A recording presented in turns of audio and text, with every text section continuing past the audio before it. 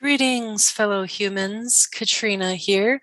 Quick disclaimer, I'm a professional. I'm not your professional. Anything I'm about to say should not be taken as medical, legal, or otherwise advice. This podcast is purely for education and entertainment purposes only. That is it. Disclaimer over. So today I thought we'd talk about what I don't know about the Four Horsemen. Not of the apocalypse, not those Four Horsemen. There's this other guy named John Gottman, Dr. John Gottman.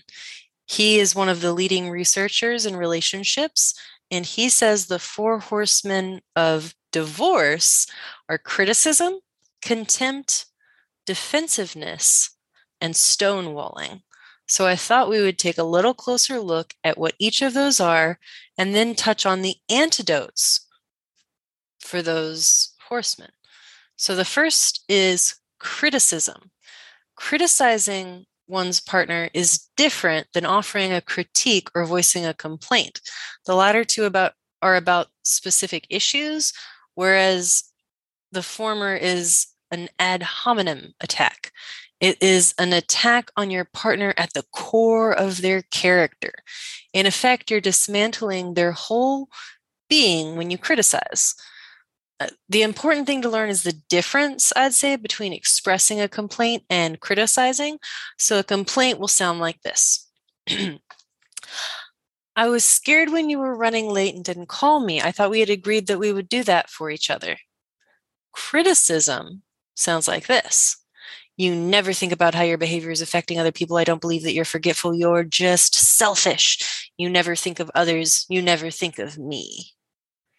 That's just not helpful. So if you find that you and your partner are critical of each other, don't assume that your relationship is doomed to fail. No. The problem with criticism is that when it becomes pervasive, it paves the way for other far deadlier horsemen to follow.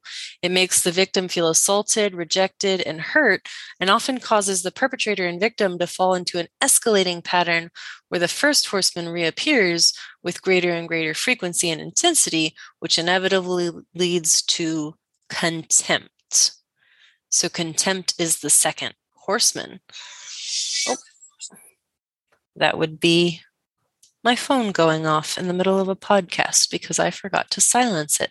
Hopefully I don't get taken down for copyright or whatever of the song. Back to contempt. So when we communicate in this state, we are truly mean.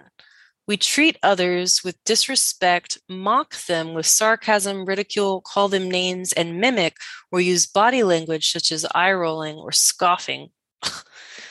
The target of contempt is made to feel despised and worthless.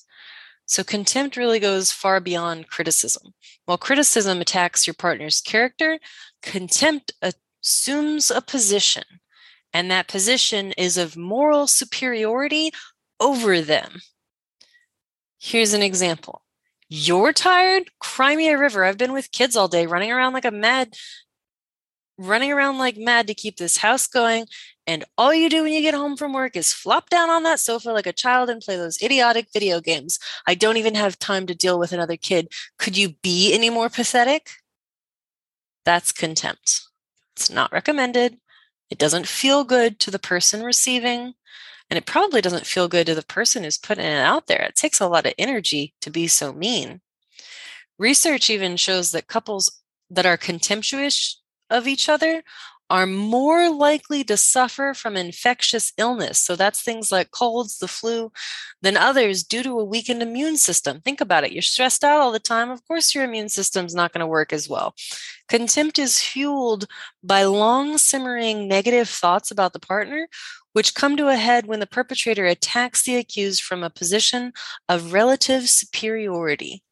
Most importantly, contempt is the single greatest predictor of divorce, and it must be eliminated for the relationship to survive. Another horseman is defensiveness. We've all been defensive, but it's typically a response to criticism. This horseman is nearly omnipresent when relationships are on the rocks. When we feel unjustly accused, we fish for excuses and play the innocent victim so that our partner will back off. Unfortunately, This strategy is almost never successful. Our excuses just tell our partner that we don't take their concerns seriously and that we won't take responsibility for our mistakes. So here's a question, and then I'll give the example of a defensive response. So a totally innocent question. Did you call Betty and Ralph to let them know that we're not coming tonight as you promised this morning? Defensive response.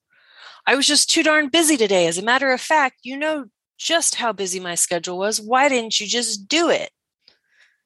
This partner not only responds defensively, but they reverse blame in an attempt to make the other partner at fault. Instead, a non-defensive response can express acceptance of responsibility, admission of fault, and understanding of your partner's perspective. Here is the non-defensive way that one could respond to that question, which was, did you call Betty and Ralph to let them know that we're not coming tonight as you promised this morning? Oops, I forgot. I should have asked you this morning to do it because I knew my day would be packed. That's my fault. Let me go call them right now. So although it's perfectly understandable to defend yourself when you're stressed out and feeling attacked, this approach will not have the desired effect. Defensiveness will only escalate the conflict if the critical spouse does not back down or apologize. This is because defensiveness is really a way of blaming your partner, and it won't allow for healthy conflict management.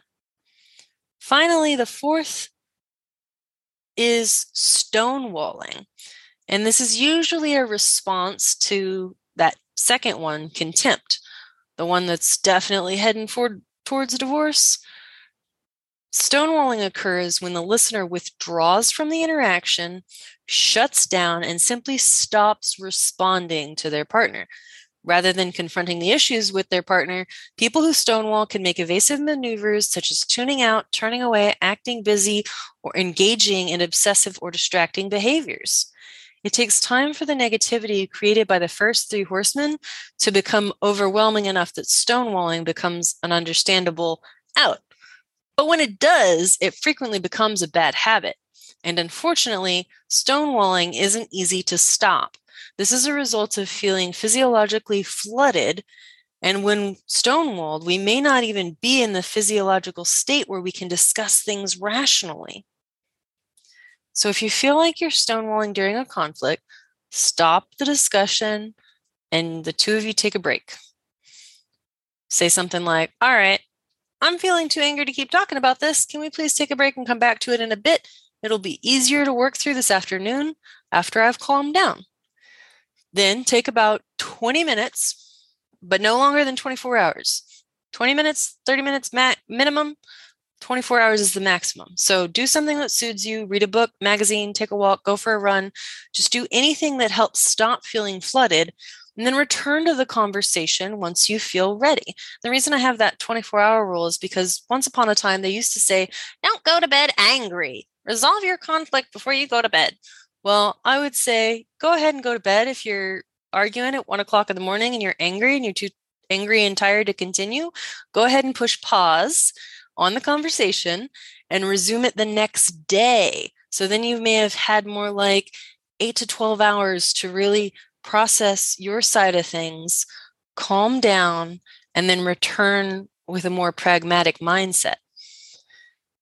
So being able to identify the four horsemen in your conflict discussions is a necessary step in eliminating them, but it's not enough. Knowing it might be half the battle, but it's not enough to make these things just go away.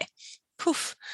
To drive away destructive communication and conflict patterns, we have to actually replace them with healthy and more productive ones. So I'll touch on the antidotes real quick. The antidote to criticism, which is that verbal attacking of personality or character, is a gentle startup. So talk about your feelings using I statements and express a positive need. The antidote for contempt, that was attacking sense of self with an intent to insult or abuse, the antidote is build a culture of appreciation. So remind yourself of your partner's positive qualities and find gratitude for those positive actions. Antidote to defensiveness, which I'll remind you was victimizing yourself towards a perceived attack and reverse the blame. Antidote is take responsibility. So accept your partner's perspective and offer an apology for any wrongdoing. The last one, stonewalling, withdrawing to avoid conflict and convey disapproval, distance, and separation. The antidote is physiological self-soothing. So take a break and spend time doing something soothing and distracting. And when you're self-soothing with the five senses, see, hear, touch, smell, taste, I think that's right. It's anything I say that makes you go, now that might be a smell, that might be a book, that might be an image. It's different for everybody. And there's a million different things that you might try to trigger those more pleasing emotional experiences. And if we're soothed enough, then we're able to face the conflict without avoiding it the way that stonewalling is.